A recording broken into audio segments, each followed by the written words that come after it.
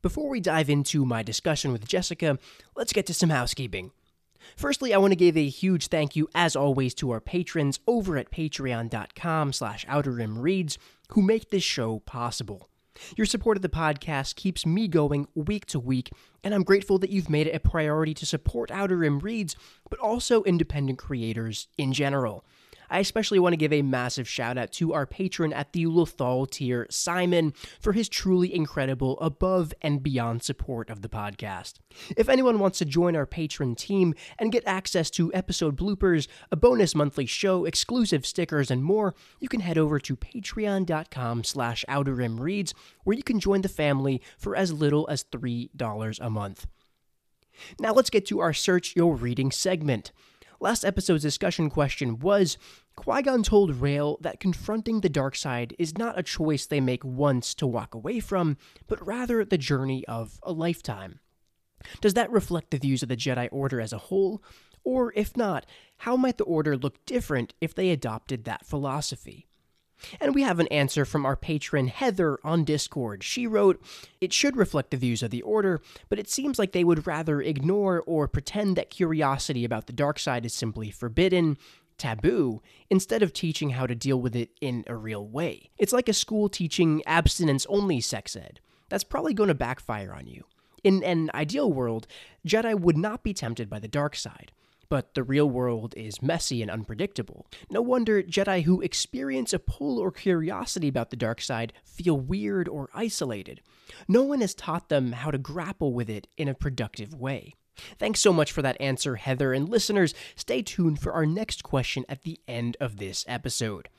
Now, let's get into episode 34 of Outer Rim Reads.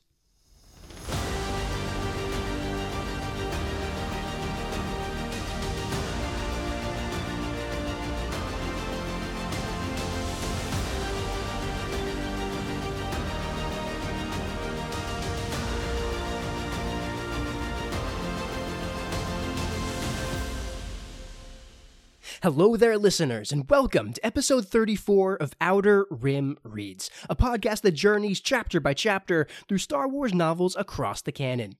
My name is Andrew Geha, and I'm your host along this journey.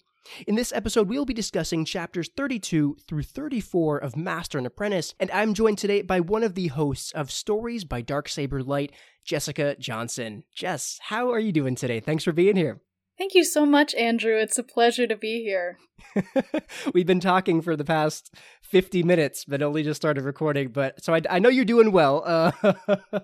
Had some issues with the connection, but we're live. We're going strong. I'm glad to have you on the show. I was mentioning earlier that it has been literally months since I had reached out to see if you were interested in coming on the show. So I'm glad that you're still willing to talk about some Qui-Gon and Obi-Wan. Oh, absolutely. I've been looking forward to it since you reached out. And I think that was back when I first announced that I was starting a podcast. So that really has been since October of last year. And so we're finally getting there, but we're nearing the end of this book. So that makes sense as well.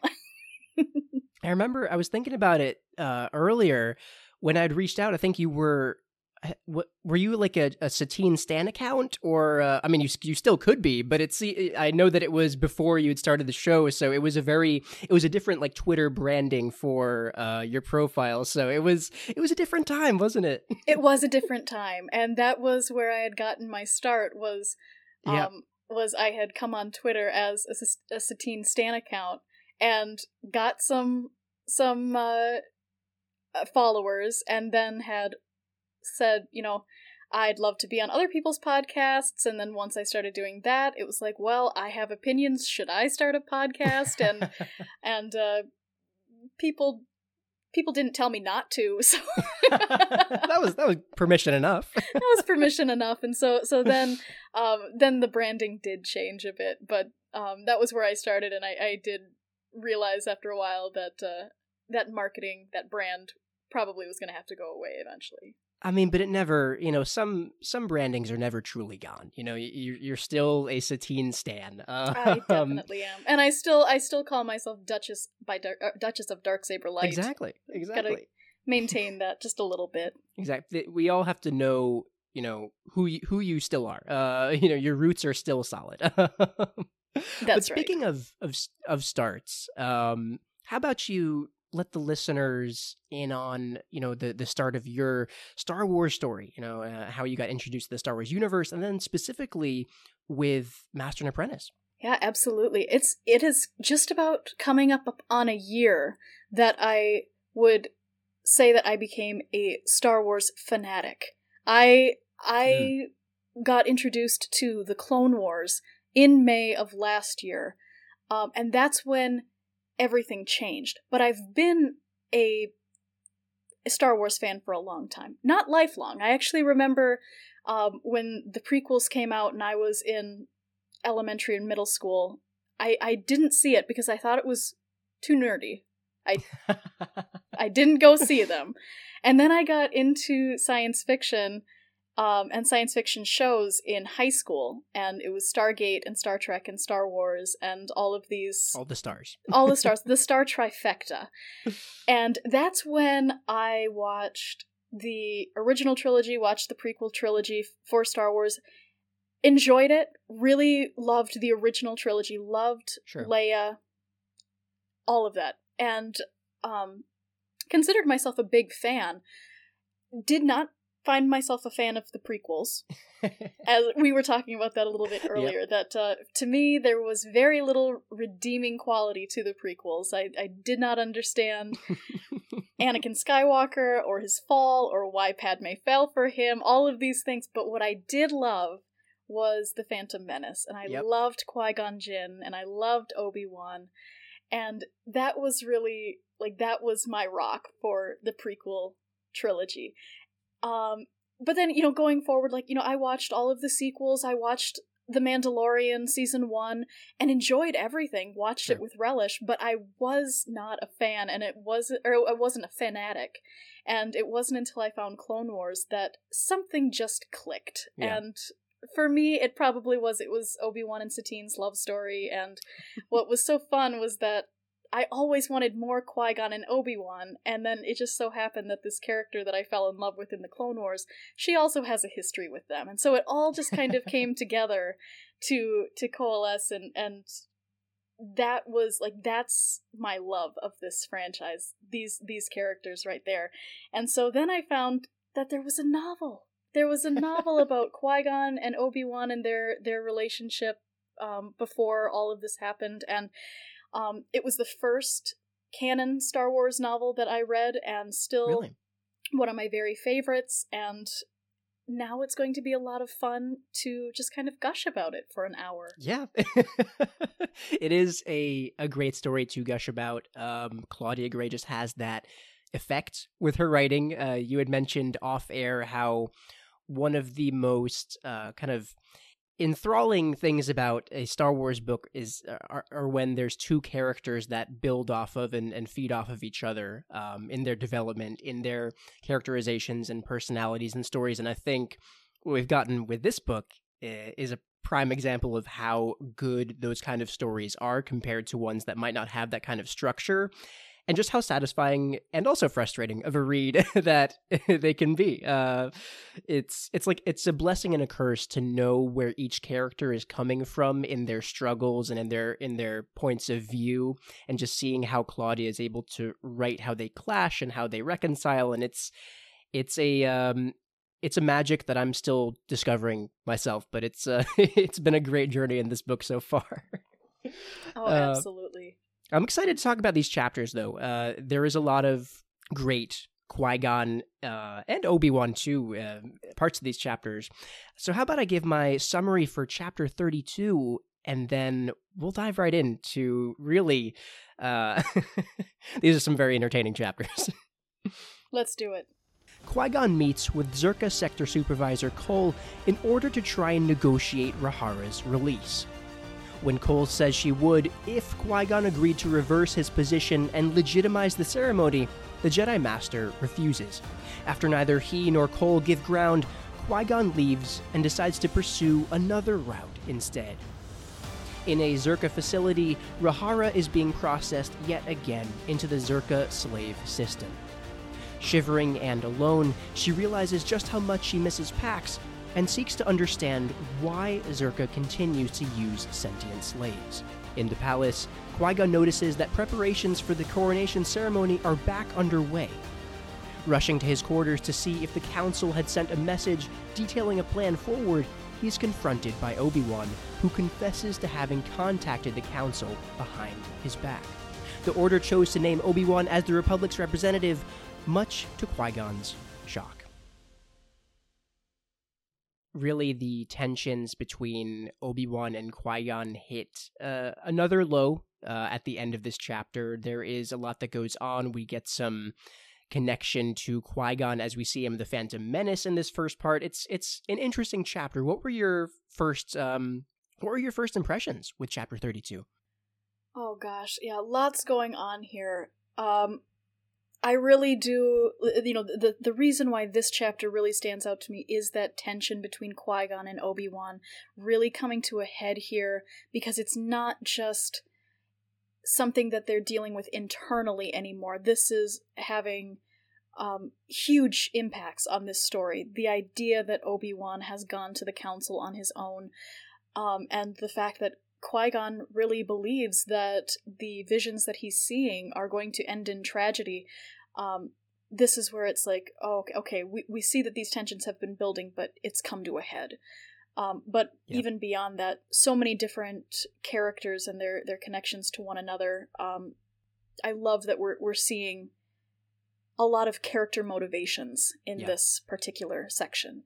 Yeah, I love that point about really seeing the visible consequences of these tensions that have really been building, ahead of steam throughout the book, and this is really the part where we see the tangible consequences. Qui-Gon and Obi-Wan have had their arguments throughout the book, but I feel like the consequences for them, this might be a new high in a way.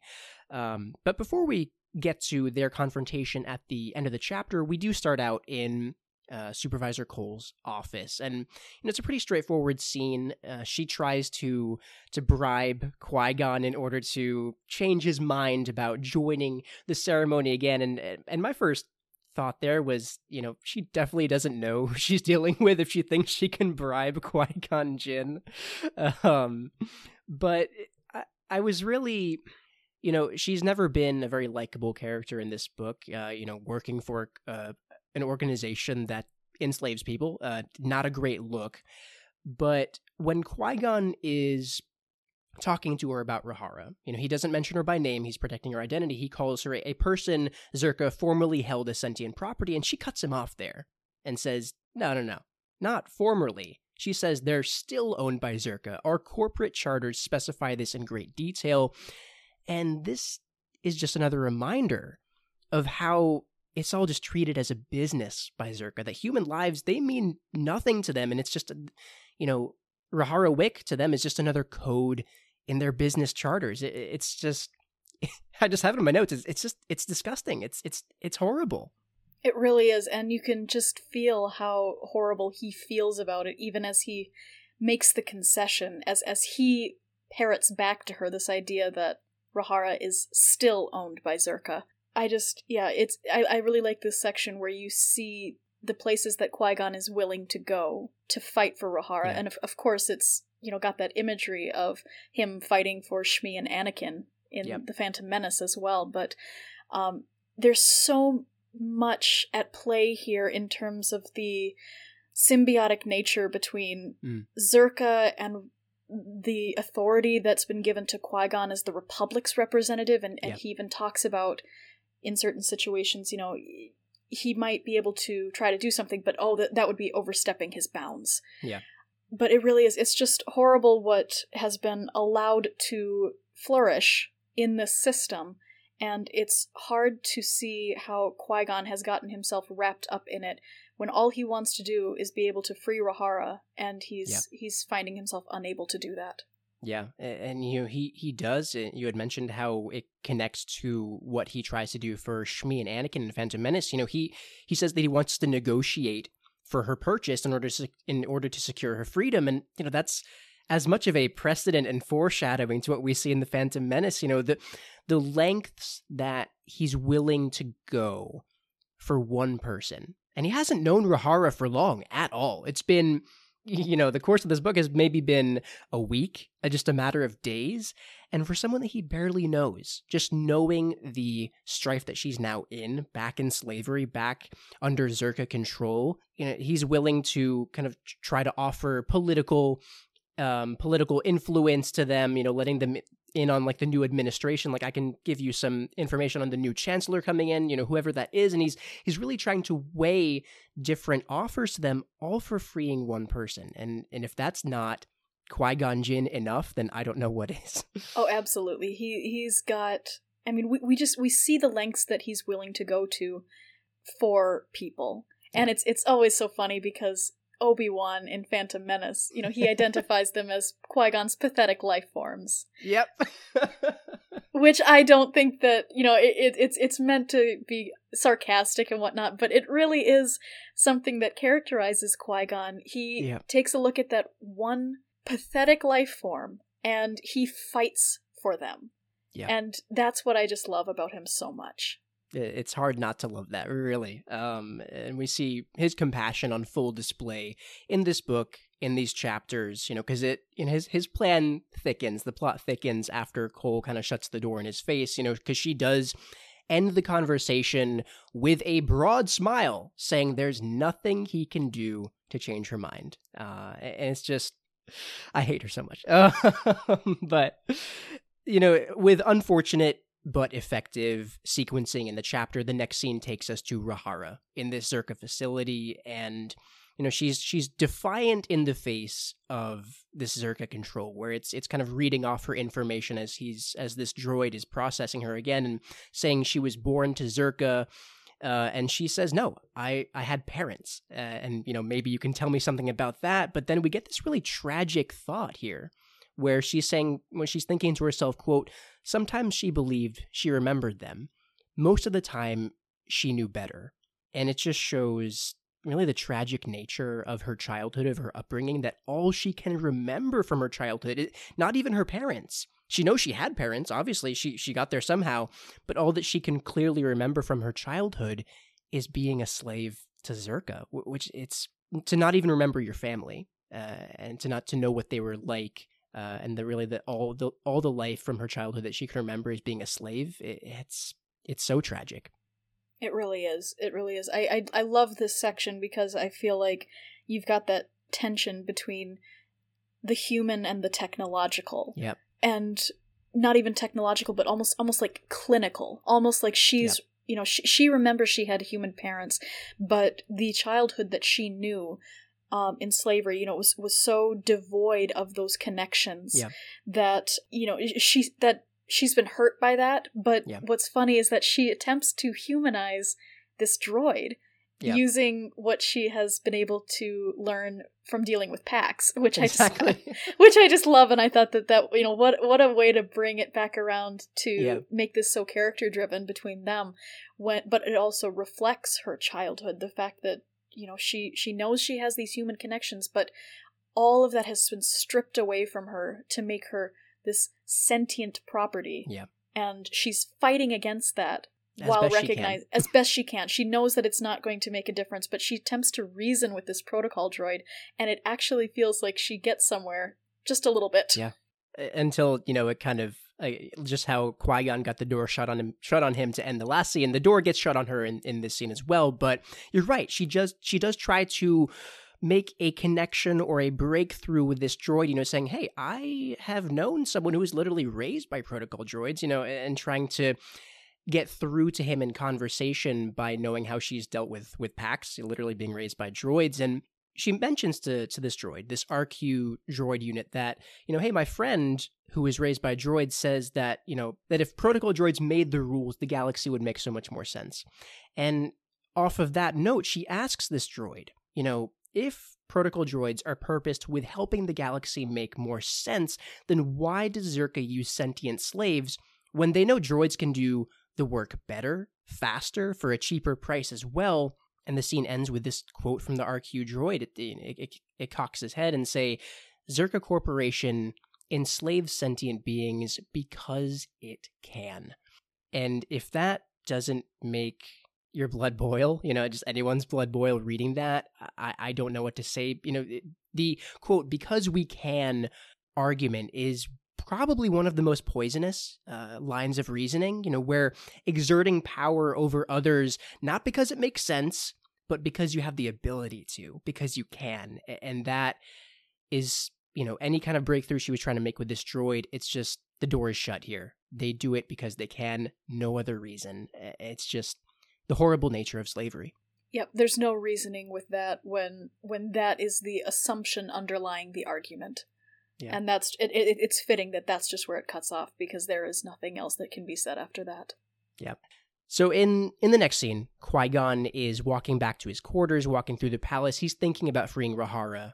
He's personally resolving to take a, quote, less legal approach, and seeing that he failed with Cole. And again, like we were saying, the lengths to which he's willing to go, where a Jedi Knight, a Jedi Master, is willing to take some illegal measures to save one person. It's not even being, illegal approaches to ending slavery in Pijal. It's just one person. Again, it's seeing this cunning side to Qui-Gon. It just makes his character all the more awesome, lovable. I love this little thought from him. I do too. I love, and we're going to be getting into this, but I love when you can see the differences between the characters, because you see Qui-Gon, and I even made a list of like the lengths that he's willing to go to. He mentions that he's going to use diplomacy, and if diplomacy doesn't work, he's going to use money, and then when that doesn't work, it's he's going to take less legal means, and you can tell just how tortured he is by this idea that, like, he cannot let this go. Now we're gonna get into this idea of what Obi-Wan is willing to do with the treaty and things like that, and I love when you can see so clearly the justifications that different characters have and the lengths that they're willing to go. And I definitely feel like you just really see into Qui-Gon's mind and heart in this section when you just see he is not going to be able to leave this alone. Yeah, which, I know that maybe in this case he does not want to lose Rhaenyra to the Zerka slavery, and fear of loss can be a dangerous path to fall down. He does recognize that, I think, in one of the later chapters here, but I like how you pointed out just he's going through the entire playbook here to do everything he can, all the avenues that he is able to take in order to save one person from a horrible fate, if he can handle it, if he can manage it. But he's brought back to reality when he sees that apparently the ceremony is, it's back on, preparations are back underway, and he knows that something must have changed, because without him, the ceremony couldn't go through. So he rushes back to his quarters, and that's where we know something that Obi-Wan knows, exactly what he did. Qui-Gon can tell that he's very subdued, both with how he sounds and his demeanor. And he tells Qui-Gon that the Republic named him as their representative, and he admitted that he kind of superseded Qui-Gon's authority in reaching out to them, to the Council, for a solution. And I'd love your thoughts on kind of what Qui-Gon and Obi-Wan kind of their engagement here, their conversation here, where Qui-Gon asks Obi-Wan if he's willing to sign the treaty and literally ratify Zerka and slavery into Pijal for eternity. And Obi-Wan clarifies, hey, the Senate said that the terms of the treaty are temporary, so after a year, Pijal has to offer a new constitution, a new treaty, and he says that the Senate, quote, has strongly indicated the changes they expect to see. So they know what's wrong and rotten with this treaty. But first off, that's a lot of trust placed in the Senate to make things good. And secondly, it's not even a given, where it's just what they expect to see. So there could be a way around it. What was your thought here with Obi-Wan's trust in, the democratic institutions that they are loyal to? And also what Qui-Gon points out is a valid loophole where Zerka could just go and bribe whoever they need to make sure that those changes that the Senate, quote, expects to see never actually surface. Yeah, this really shows Obi-Wan's naivete early on, and the trust that he has placed in the Council, in the Jedi, and in the Republic. And right now we kind of see how there's so much connection between them. I mean, he is the kind of person who believes that smarter people have come before him and that following what they want him to do is good. And we can recognize that is an important part of his character. And Sure. I think that in the modern world, this idea of affirming institutions can be seen as a bad thing. The idea of affirming things that, are just traditional or whatnot. And yet, it's good to recognize that smarter people have come before us and set things up the way that they're supposed to be. And if it's been done well, then we can commit to that. And that's what Obi-Wan clearly wants to do. He wants to believe that the institutions in place are not corrupt. Yeah. And see, that's what I love in the Clone Wars. Obi-Wan's character arc in the last couple of seasons is him realizing how naive that is. And, we see that when he's denied by the council to go and help Satine and she dies. And then that's followed up immediately by the council and all of the dealings with Ahsoka's trial. Yep. And then what wasn't on screen but is in the Dark Disciple novel is the council's dealings with Quinlan Vos. Yeah. And then all of that leads up to what I think is Obi-Wan's defining moment in the series, showing where he's showing the arc that he's gone through in the Siege of Mandalore when he tells Ahsoka the council isn't always right. And that's where and not only that, but he does it in Satine's throne room, the place that he went to save her after being barred by the council to do so. So that's where we see him before he goes into exile. This is the starting point where we see this is somebody who wants so desperately to believe that as long as they fulfill their mission, they fulfill what they have been sent to do, that he is going to be able to look at himself and say, I have done my work as a Jedi. And it's going to take him a long time to realize that simply following orders isn't always the best way to show himself as the perfect Jedi. That was a fantastic analysis of his progression. I had not thought about, I had not made the connection as well to the Siege of Mandalore, where he acknowledges that, they can mess up. Because here in this book, he's very sure of the council. He has seen, at least at one point when he came to them in the first place with this, that they can spend a lot of time bickering and not actually getting the job done. But then he kind of set himself straight, like, no, this is what they do. I trust them. And I don't think that his intentions, and clearly his intentions here are not bad. He wants to do good within the rules that have been set. He's a very rule-governed character at this point. And I think just he and Qui-Gon are at two different sides of the board where he's just not able to see what Qui-Gon, as, Qui-Gon admitted that he is jaded at this point with, creating change for the better in the galaxy because he knows the realities. He knows having the Senate's assurances that they'll make something good, it's not necessarily a guarantee. So I think Obi-Wan at this point, like you said, it's just, he's naive at this point. He has this faith, this unwavering faith in the institutions around him that he answers to, but the galaxy is so much more complex than that. The chapter ends kind of on a cold ending here where, he's saying that he believes in Qui-Gon rather than prophecies. He believes in his master, but he also says the future is always in motion. He also believes that. And Qui-Gon, kind of on a chilling mic drop, he says, quote, "Thanks to your interference, Pajal's future is written in blood." And he walks out. Damn. Not really the kind of ending to this confrontation that we wanted to see, but we just see the gravity of what this means to Qui-Gon here, and in Obi-Wan, pleading, that he believes in Qui-Gon, but also he's just very bought into the dogma of the Jedi, into their mandate, and we just see this break here where Qui-Gon's had enough, and he just walks out. Yep. And again, such a good exploration of what drives these two characters. So you've got Obi-Wan, who believes he's going to fulfill his mandate if he just gets this treaty signed. He says, the Republic has requested that these changes be made. It's only temporary, but it's going to get the hyperspace corridor up. It's going to get the Democratic Assembly into office. And he thinks, I was totally justified in doing this because Qui-Gon and Rael were at a standoff. And then Qui-Gon kind of comes back and says, yeah, but look what you're doing. You're kicking it down, you're kicking this treaty and you're kicking the change down the road. You think that you're doing a good thing, but now we're going to have to convince an entire assembly, an assembly that probably is going to be bought by Czerka. So you think that you're doing a good thing, but you're really just ensuring that this change is never going to come. And then not only that, but the assumptions that both of them are making about the democratic process. You know, Obi-Wan calls him out and he says, quote, "You've always claimed to have faith in democratic institutions. You've praised them only a few days ago. Is it so different here on Pygel?" And Qui-Gon says, maybe it is. He's seeing the corruption around him. And it's just, you can see these two at a standoff, both believing they're entirely justified in what they're doing.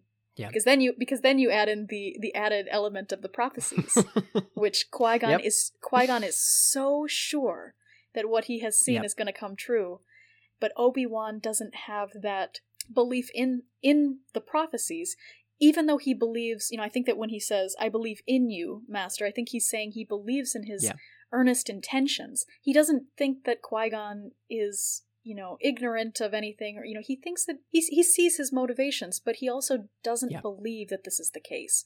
So ultimately you end with that. They're just so torn apart right now, and the tension is just so palpable, and I find that so uncomfortable, and yet what a great chapter to showcase that.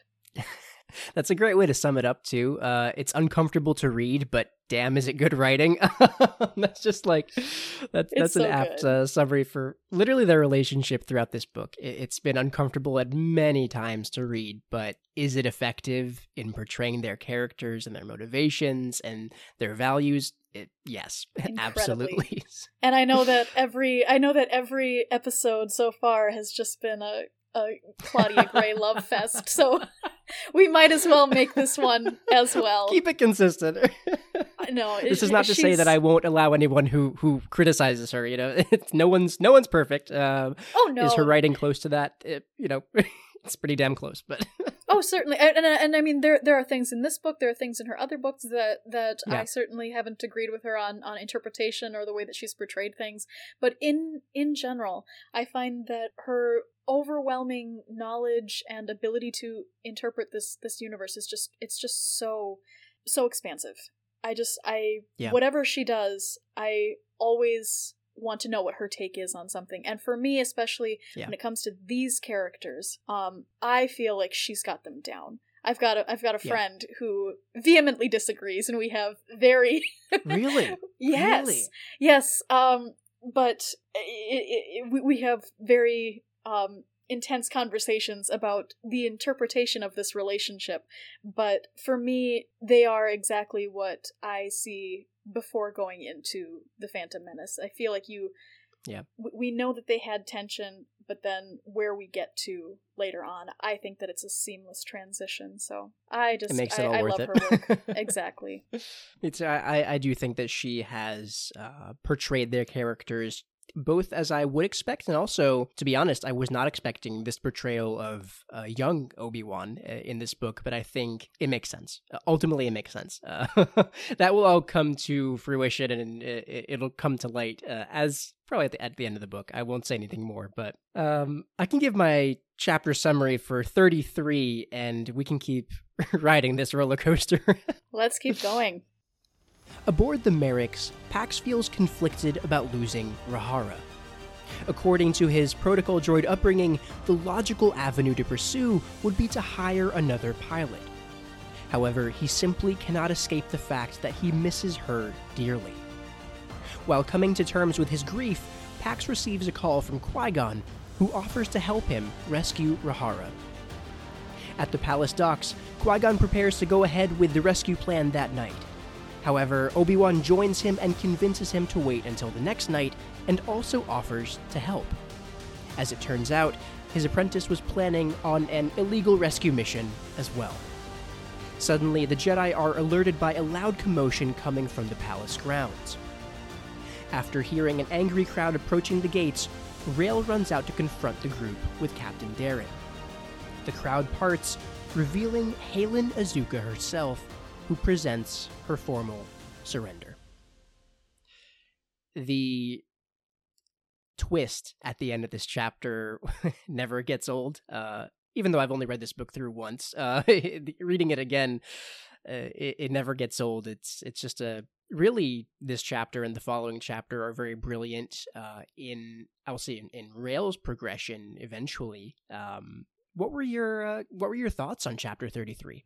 Yeah, I think that this was not something that I was ever expecting. Again, really nice from a narratival perspective to bring in this character who, for a while, we didn't know anything about, and then just, we had Obi-Wan and Qui-Gon meet, and now she's really coming in and taking part in this story and advocating for herself and her people.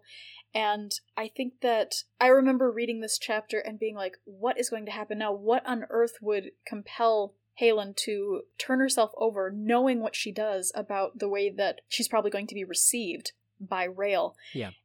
So yeah, we'll get into, why she does that later on. But again, just I really love that Claudia set up all of these different characters, and they all weave together in different ways, and it's fun. These 3 chapters especially, all of these different characters seem to come together, and they really start forming, you can see that we're working to the climax of this story as they all start to become more and more entangled in each other's stories.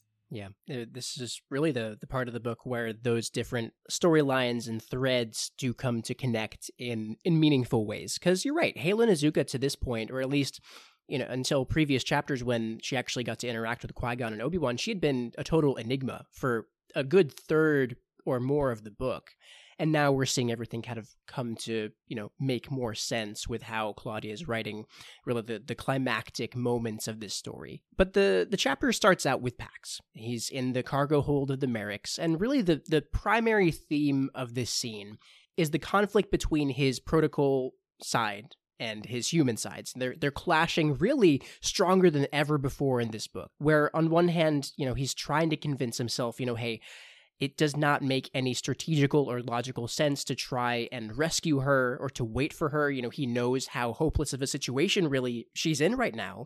And that, according to a good protocol droid, just find another pilot. There's literally hundreds and thousands of pilots looking for a job. He could easily hire one. But on the other hand, he can't stop thinking about Rahara. And I love the part where he's admitting to himself in coming to terms with his grief that he misses her more as a person than he misses her as a pilot. And I think that is huge in his development, but then also the progression of him coming to terms with his feelings for Rahara Wick. Yes, I really love this little relationship. I have a hard time with connecting with a lot of original characters.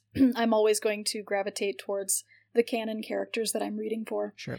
But I just really love these 2 characters, and I really feel like it's interesting to have these 2 scenes between the 2 of them pretty close together. Yeah. But you've got Rahara, who's a human being processed into slavery again and kind of being forced into this very clinical mold. Yeah. And then you've got Pax, who grew up in a more clinical world, who's recognizing that he's human. Yeah. Or at least starting to. That's a great point. I love That's that. a great point. I love that Pax, he tries to be rational, and then when he recognizes that he's not being rational, he tries to rationalize it away. I like that he says when he recognizes that he's kind of stuck on her, he's not leaving, even though that would be the more proper thing to do. He says, quote, Pax wondered if maybe he was overlooking certain elements of the situation. His brain could be attempting to alert him to his faulty logic. And so he tries to rationalize away his rationality, but at the end of the day, he simply cannot deny the fact that no, there's something here that should not be logical, and yet he is not going to leave her behind. Yeah, That is great. He tries so hard to be the good protocol droid that he was raised for 16 years to be. He's trying so hard. And the conflict here, it's strong. It's really just a back and forth with, between the protocol reasoning and the human reasoning, and we see the human reasoning edge out in the end. And I think there's a turning point here where he's thinking about the moment when the derelict ship that he was on after those 16 years had been found, when they had been rescued. And what did the protocol droids who had been with him, only him, for the past 16 years do when they, were rescued? They immediately left him to go serve other humans and return to their, quote, proper functionality, without so much as a proper goodbye. After all the time they'd spent together, they just walked away without another thought. And I think this might be the moment when Pax admits to himself, he says to himself, I believe this is known as grief. And I think that admission alone is maybe him accepting his grief, accepting the human emotion instead of trying to fight it. When he's reminded of the pain that he felt when, a good protocol droid, as B-3PO and whatever the other droids' names were, as good as they were, they just left him because that was what they were programmed to do. And he knows that they might have left him, but he can't leave Rahara. And I think this might be a powerful turning point in him just admitting his grief. And I think that's an important step. Absolutely. And I love that we do get that tiny little flashback of them leaving the ship. And before, we've gotten little snippets of that life. But this is where we see that in spite of that upbringing, he was and always has been still human, because the droids leave. And in the flashback, it says he felt like he wanted to cry. Well, it just goes to show that he might have been raised by these droids, and he might have picked up a lot of their logic and their mannerisms, but he's not a droid. And of course, then you mentioned the line where he identifies that the feelings that he's having, that this could be known as grief. And of course, reading back over this section in the last couple of days, I just had to be reminded of the line from WandaVision that everybody's been talking about for the last couple of weeks. What is grief but love persevering? And he's certainly not recognizing that at the moment, but that's where my that's where my brain went, and it's like, no, he's recognizing that he's feeling these things that should not be rational, but he's got a connection to Rahara that is enduring beyond the fact that she's not there anymore. And he sees her tea, and he sees her sweater on the seat, and he recognizes that there's a hole in his life that was filled by her and is no longer being filled, and he's identifying that as grief. And what is grief if not love persevering? I don't know if someone is chopping onions in my room somewhere. I got tears in my eyes. This it's so good. It's so good. Oh, that was really great. A really great connection. And it is true. It is true. He is coming to terms with his love for Rahara. He loves her. He loves her.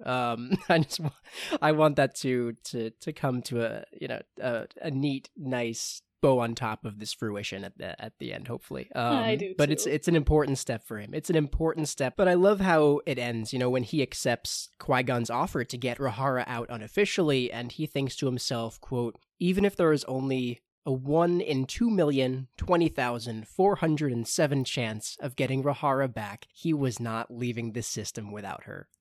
And that just makes your heart all warm and fuzzy. I love them. And he did the math, apparently. He counted. I feel like that's an exact odd that he calculated.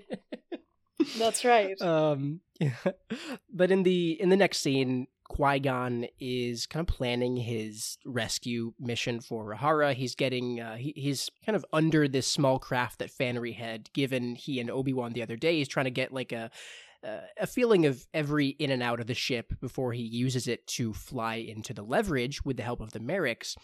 And Obi-Wan joins him, and we have this scene where Obi-Wan lets him know that, to do the rescue mission tomorrow night, and he knew Qui-Gon was planning a rescue mission because he saw that Qui-Gon pulled up the schematics of the Leverage when Obi-Wan had gone to do the same thing. And, that they were both planning to rescue Rahara without telling each other, that they were both planning for this illegal rescue valuing Rahara in that way. They didn't coordinate that, but they had both had the same intention.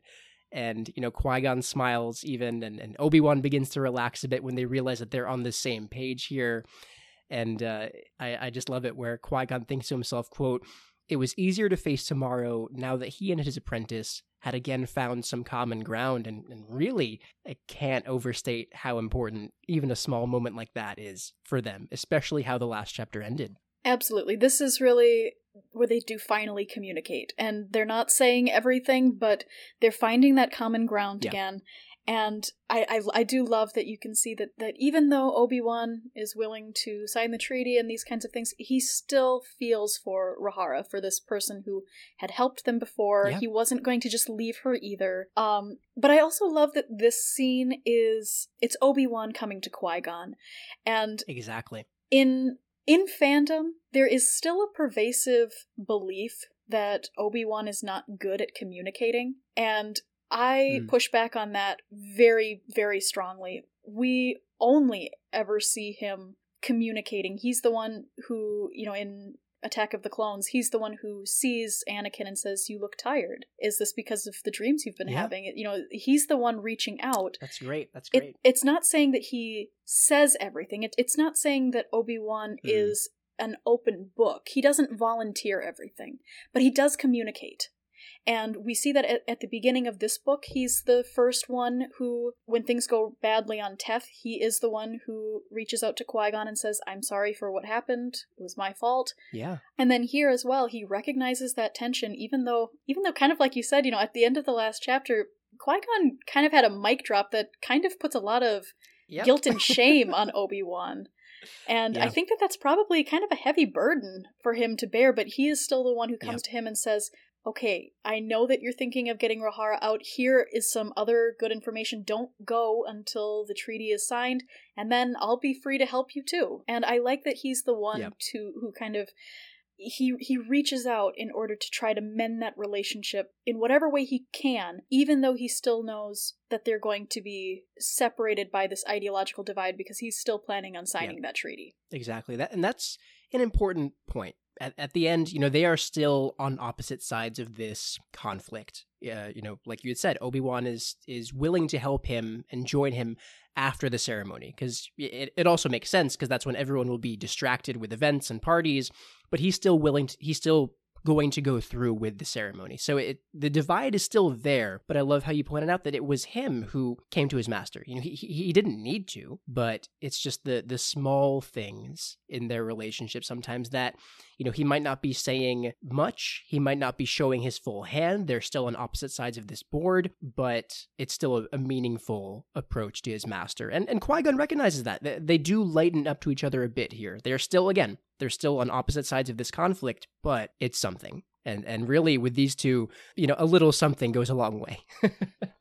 Definitely. And the chapter ends really where, there's this tension building where both Qui-Gon and Obi-Wan are hearing this loud noise coming from the palace grounds, and we cut to Rael. He is preparing in the Celestial Chalice for the ceremony, and he hears this loud commotion, and he runs outside, and we get this really shocking moment where Halen turns herself in. It's a very extravagant and extra entrance from her, as you would expect from a theater person. She's wearing this vibrant green theater robe, and she's riding in on this like hovering platform, and but really, he can't hear what she's saying over the commotion of the crowd, but he is reading on this hologram that Captain Daren had given him with the scanner, "I surrender." She does have a whole, not like a whole speech, but there is, just for time's sake, I don't think I can read that, but she is basically coming to him, really knowing the risks of doing so, that Rael has been looking to, quote, make her pay for what she did or what he thinks that she's done. She's turning herself in and surrendering. And you really have to wonder, as this chapter ends, how will Rael respond to this? This is a huge moment and a real gamble by Halen, but clearly she thinks this is the only way. This is necessary. She feels like her hand is forced, and we'll have to see what happens in the next chapter. Absolutely. I think that you summed it up very well. She really is willing to turn herself over. She clearly has something that is important enough enough to do so, and it's clear that she's willing to put herself in a very unpredictable situation in order to get to the truth of this situation. Yeah, it's a step out of her comfort zone, where being a theater troupe, this is going into unrehearsed territory. She doesn't know the lines for what's about to happen, but it is a risk, and we have to respect that, and eagerly anticipating what's going to happen. So really, I can read my summary for chapter 34, and we can continue with really a phenomenal next chapter. In Rael's office, Halen Azuka pleads her innocence to the Lord Regent, handing over a datapad with a lead to the truth behind the Blackguards. The opposition had located a heavily armed base on Pijal, and Rael, beginning to have doubts, agrees to investigate it. Upon arriving to the coastal base, the Jedi and the Royal Guards discover a trap had been laid for them. Starting to understand such a heavily armed encampment couldn't possibly belong to the opposition, Rael orders the group to search the base against the persistent warnings from Captain Darren. Inside, Qui-Gon and Obi-Wan find communication records to multiple systems, including Hutt-controlled Teth. They find out someone claiming to represent Pijal's government offered to sell the Hutts shields impervious to lightsabers. Upon reflecting on this information, and on everything that had transpired, the two Jedi begin to have their doubts about Captain Darren. This chapter is a turning point in many ways for Rael Averross, and for Qui-Gon and Obi-Wan at the end as well. What were your general thoughts on chapter 34, a really monumental chapter in its own rights? Yeah, it's a very plot-focused chapter. We get the character development at the end, and we get some character development for Rael. But, just a lot of things happening here. Lots of revelations, especially. And, I always love when something happens at the beginning of a story to kind of set something up, and you think that probably isn't important. It probably won't be coming back. And then it does. And so to see Thurible again and that connection, and recognize that they're actually playing a part in the changing of the government on Pijal and what's going on. Again, perfect puzzle piecing together by Claudia Gray. Just so much going on in this chapter. Really, if you had told me before reading this chapter that Thurible would be showing up in chapter 34 at the climactic point of the book, I would have said, no way. He's the last person I would have expected to see make an appearance of some sort beyond, because he appeared back in chapter 1. It has been hundreds of pages now since we've last seen him, and it's all these things are coming full circle, and things start to make a little more sense in this chapter, but then we're also left with a bunch of more questions, as is typical from Claudia's writing in this book. For every answer we have, two more questions sprout. But really the chapter starts in Rael's office, and Halen is sitting there cuffed, sitting across from his desk, and Qui-Gon's noting that Rael is, quote, pacing on the other side of the desk like a caged beast. Ironically, the revolutionary appeared more regal than the regent did. And, that is saying much, but at the same time, is it really saying much? Because since, Rael kind of dresses in rags most of the time, so it's like, is the bar high there? Oh, he's a little bit unpredictable, but she is. Yep. She has composed herself in the Yes. She has placed the mask on herself, this theater kid, and she is presenting herself exactly the way that she needs to get her message across. Oh, for sure, and it is effective. As Qui-Gon will end up seeing here, there are slivers of doubt that he will end up seeing in Rael's eyes, which is huge, as we'll come to see. But basically, she gives them this data pad. It's only unlockable by Qui-Gon himself, and they had cheekily taken his fingerprint off of something he had touched in the opposition cave a few chapters ago. But she is basically tells him about this lead on this data pad that they had tracked a couple of Blackguards to this base, this heavily armed base, which is huge, which is a huge development, because until now we had thought that they had only had activity on the moon, but here it seems that they have a heavily defended and armed base planetside. And although Rael is trying to put up this front that he is just, not buying into what Halen is saying, Qui-Gon does begin to see that he's starting to have some doubts. And no one else could notice that because they don't know Rael as Qui-Gon does. But really, even the smallest slivers of doubt in this situation with these high stakes are massive Absolutely. It's great to be able to just see the connection that they have together and to see how, going forward, they have an understanding. They know each other very well. And like you said, this chapter really is where we see Rael's progression. And it's fun to see him start to wrestle with the things that he has said previously. He is being faced with this idea that the assumptions that he's had may not be right. Yeah. And he has to decide how he's going to proceed. And in this case, the very end of the section is, we've got nothing to lose. Let's go. And that's, he really doesn't know what he's going to find, but at least it is nice that he's willing to say, we don't have anything to lose. Let's check this out. Let's see what we find. Yeah. And that is huge. In a very prideful character in Rael Averross that we've discovered him to be, everyone has been very good about staying in their trench of what they believe. They think they're right. Everyone has been very stubborn in that way in this book. Qui-Gon, Obi-Wan, Rael, everyone. Here, it's a small concession, but he's willing to see what Haylen is showing them. And that is a big step in its own right. He's just saying, all right, I'll go look. But that in a way is him starting to see the other side of the argument. And so in the next scene, they are on their way to this coastal base, and there's really an important moment of reflection for Rael when he's on the way here. He's reflecting on how important Pijal has been for him in the past 8 years of being there. And I'm just going to read this quote from the text. He's thinking to himself, quote, "This was a place that understood how a rough exterior could conceal a worthy interior. A place where his raw feelings about Nim's death could serve a worthwhile purpose. His place. Averross trusted himself on Pijal, and he'd never thought he would trust himself again after the Advent Mutiny." And really, we're seeing how much he needed this second chance, this second life, really. And he's really confronted with the notion that even everything he's tried to do here on Pijal to protect Fanry, he might have been wrong the whole time about the opposition. It's really him knowing and recognizing how important Pijal has been, but then also admitting that despite how strongly he feels about this place, he might have gotten everything wrong.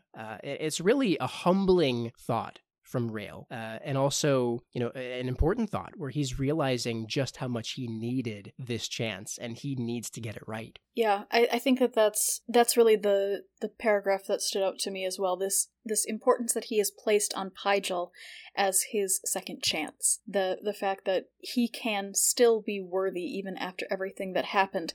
And what's hard for him now is this idea that he could have been wrong. Yeah. Does that mean that he's unworthy in this situation as well? He thought he was unworthy in the situation with Nim, but he fixed it. He believes that he's dealt properly with Fanry and this situation. What does it mean if he's wrong? Yeah. And really, we'll have to find out if he has the strength of his character, if he is wrong. And we come to see in this chapter, he believes Qui-Gon about the opposition and how he was wrong about the opposition. And we'll see really the implications of that because they do show up to this base. He starts to realize there is no way the opposition could be behind this. With this, they have droidicas and anti-air blasters and groundcraft and laser cannons. This base is armed to the teeth, and he's thinking to himself, a theater troupe, there's no way. And so really it's this progression of concessions to what Qui-Gon had been trying to tell him, which is massive for Rael, and really how entrenched he had been in his own beliefs of the situation up until then. And so when they arrive to this base, Captain Darren warns them, that there's these invisible stealth shield generators, and it turns into this trap where one of their droids runs into the shield and it explodes. And I thought about Admiral Akbar just like, it's a trap. But it's such a small moment. I just had to throw that in there. I think that's just the natural inclination whenever anybody talks about traps in Star Wars or outside of Star Wars too, or outside, exactly. We are people who have been conditioned, haven't we? Yes. Oh, I'm okay with it. May the Force be with you. This is the way. We'll. I have spoken. All that. But, it is a turning point for Rael here, where, although Darren is saying, anyone could be funding the opposition, they might have led us into this trap, he's thinking to himself, that the truth had finally become clear to him and that he can't avoid it. Even admitting to Qui-Gon, okay, if this was a trap, then who set it? Even admitting that it wasn't the opposition who set the trap, it's as close that we'll get to him admitting that he's wrong. And again, it's one line. It is one concession, but given how tense things have been between him and Qui-Gon, again, like in the last chapter where the small moments between Qui-Gon and Obi-Wan amount to a lot, it's the small concessions that show that there might still be hope for Rael and Qui-Gon to make amends and to be once again on the same side. Absolutely. Well said. Thank you. Yeah, so inside the base, Captain Darren is telling them, hey, you can't go in there, you shouldn't go in there, but they go in anyway to investigate it, to see what they can find. And we get this moment where Obi-Wan finds this deactivated astromech droid, and they find these communication records they call Thurible. Again, I was not expecting to see this man show up again, but basically he tells them that there was someone posing as the, quote, legitimate government of Pijal, trying to do business with them to buy these shields. And after Qui-Gon, ends the call saying, hey, you got scammed, that's, the government isn't doing that, he and Obi-Wan have this revelation where if Thurible was telling the truth, if this was someone as part of the legitimate government of Pijal, what if it was? And he thinks to himself, quote, it had to be someone close to the princess. Someone who'd had access to the innermost areas of the palace, someone who could breach the security defenses because he already knew what they were, or the person who'd put them into place to begin with. Someone like Captain Darren. What were your thoughts at this bombshell of a thought here? I had thought, in previous episodes, what if the devotion to Fanry is a ruse? It's sometimes the most loyal people you have to worry about the most. And here Qui-Gon is thinking, oh my God, holy shit, what if it's Captain Darren, who knows the ins and outs of everything? What were your thoughts at this? Yeah, I just live for reveals like this where, this may not be billed as a mystery novel, but it is. I mean, we go through the gambit of who are our suspects, who could be behind this, and now they've settled on Captain Darren, and like you said, it's always, could this be a ruse? It's always the one that you necessarily don't expect. And I don't know, I always really liked Captain Darren. I liked the fact that this is a man who, he's a protector, and he recognizes his purpose in life. And I really liked earlier chapters where he just seemed so devoted to that vocation.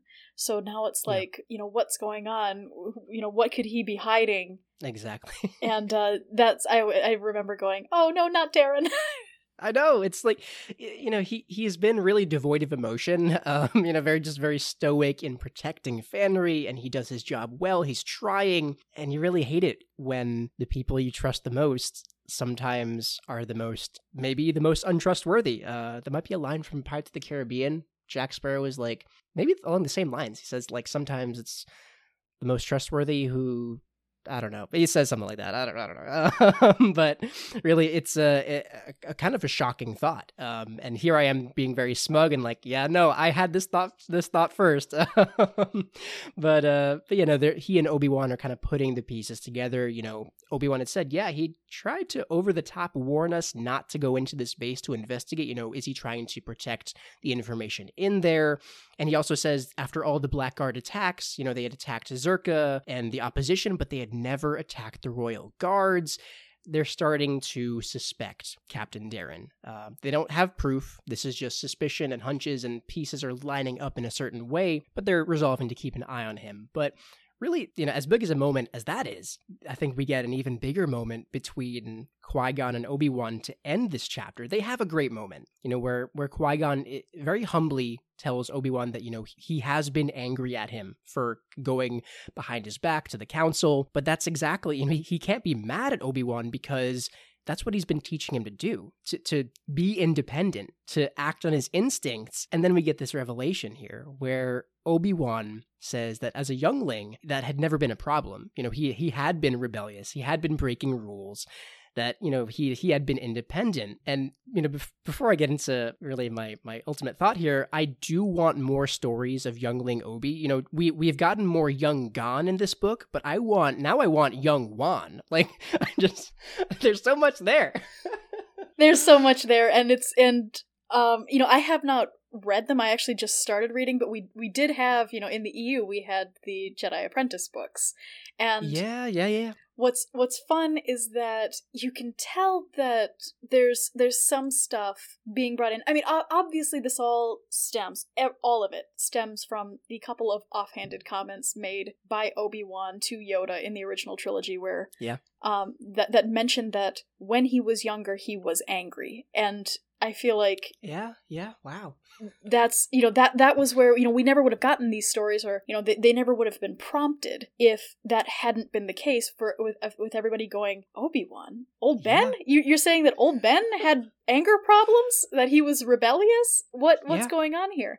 So they did come out with that whole series earlier, which was then kind of retconned, but I do like that you can still see some of that inspiration and that Claudia's bringing it back in, and talking about how, this was somebody who really struggled with anger, and, in this case, talking about being rebellious.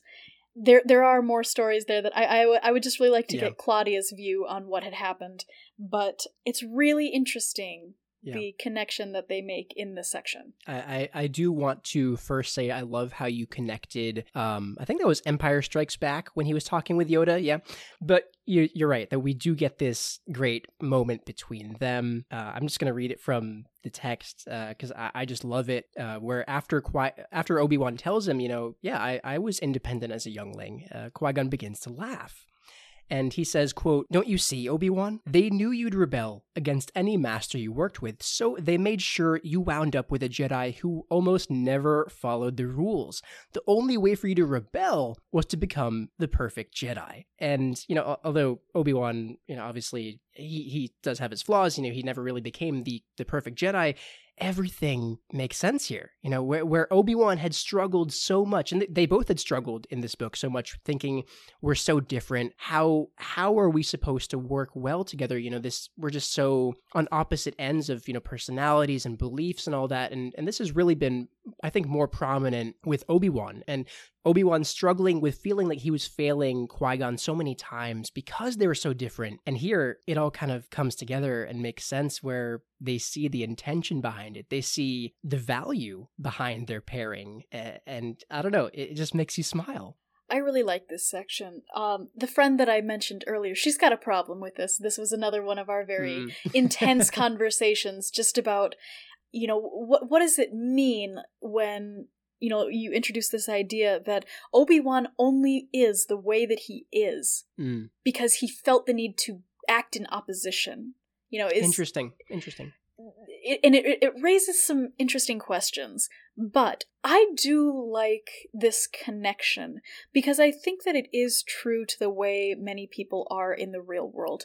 There are a lot of people who their personality kind of changes just in little ways, just kind of in nuanced ways when they're with different people. And I think that that's even more true when you're young, when your personality as you're growing is still kind of being solidified. So I do like this idea. I like this idea that they saw this kid who was rebellious and yet also, had so much talent, had so much of a longing to be a good Jedi. Yeah. And they thought the way that we can try to moderate this and help him grow is to give him an unorthodox teacher. Yeah. A teacher that hopefully and ironically Obi-Wan becomes a little bit more conservative than, the one who's kind of calling out his master. And I just, I don't know, I'm not sure where I fall, if I really like the implications of that, but I do think that it has a lot of merit to the early stages of their relationship. Yeah, that is an interesting point. And I guess I'll have to think more on that off air. I don't want this to go on forever. But I can see, kind of I think maybe it speaks to the way that Claudia writes her characters and understands people in the Star Wars universe, where I don't think that it was Obi-Wan's personality being manipulated in a way that he doesn't own who he ended up becoming. I think it was more, it shows the mutual growth and change that happens naturally when two different personalities clash. And I think there can be merit in that, how it just naturally grows into, different way. Maybe it was exactly the intention of the Order, but I don't think that Obi-Wan owns any less of his personality with how we know him moving forward, where it just might be what naturally happens when, you're in this close relationship with another who views the world so different from you. I don't know. I have to think on that. I have to chew on that. There's a little bit of tension there. Yes. Just a little bit of tension. I really like the connection. And like I said, I feel like there's, when you're young, there's kind of a plastic nature to your personality. And I don't think that there's anything wrong with showing how a person, when they're young, that their personality is fundamentally different. I mean, we've all gone through that. So many people have a quote-unquote rebellious stage. Yeah. And if you have a stage, well, that implies that you have exited the stage. Yeah. There's always going to be a reason, whether you recognize it or not, why that stage ended. And for Obi-Wan, it just happens to be that he was placed in this relationship with Qui-Gon, which, for all of its frustrations, has been a relationship that has cultivated a lot of growth in him as well. Yeah, for sure. I couldn't say it better than that. I do think it is a very powerful, in these 3 chapters alone, they have been through so much between each other. And I do like this moment, even if it just means that they get to see each other in a different and more positive and meaningful way. This was really a big chapter for them at the end. It was a massive chapter for Rael. Again, it wasn't necessarily focused on him so much. All he really did was discover this base and investigate it. But I feel like his character still came a long way in becoming on more level ground with Qui-Gon. As we close up today with this chapter, with how meaningful it was for Qui-Gon and Obi-Wan and for Rael as well, do you have any closing thoughts before we wrap up?